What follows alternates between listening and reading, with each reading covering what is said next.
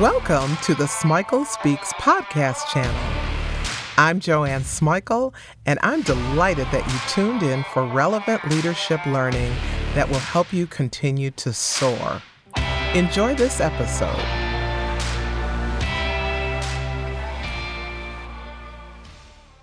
Could you please stop apologizing? Could you please just stop apologizing? Apologizing is good when you're genuinely sorry. It's good when you've hurt someone. It's especially good when you've made a mistake.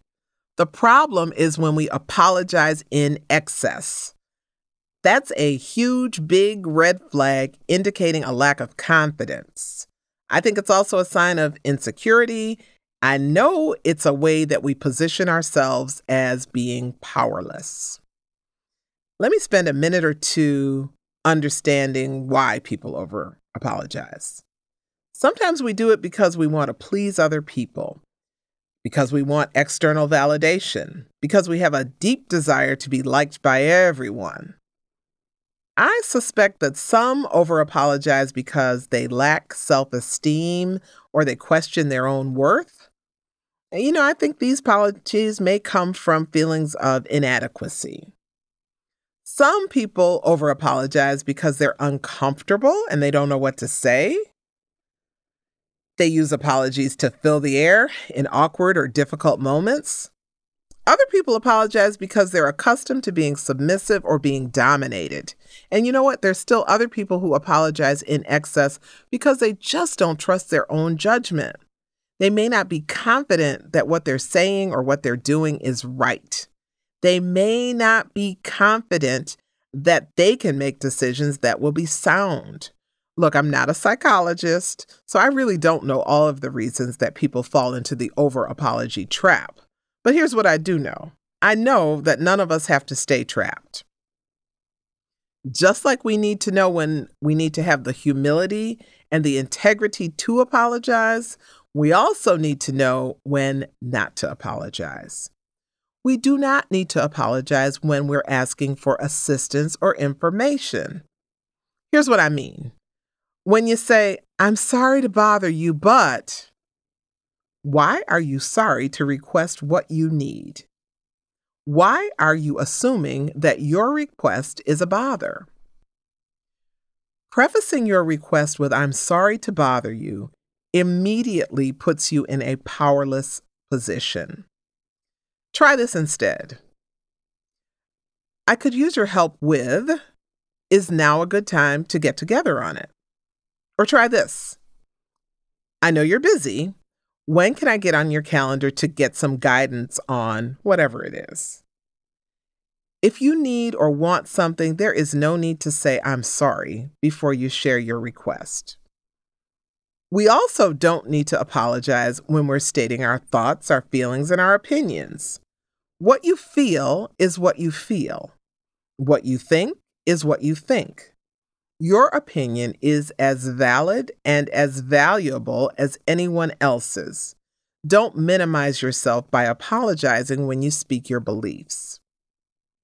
We definitely don't need to apologize for things we can't control. This includes the behavior of other adults. You can't force your husband to behave appropriately. Rather than apologize, assess the behavior and decide whether you should address this with your spouse. If you're ready to stop over-apologizing and start paying attention to when you apologize, you can identify your patterns and you can change your behavior. The next thing that you have to do is to determine whether an apology is really warranted. Did you do or say something that merits an apology?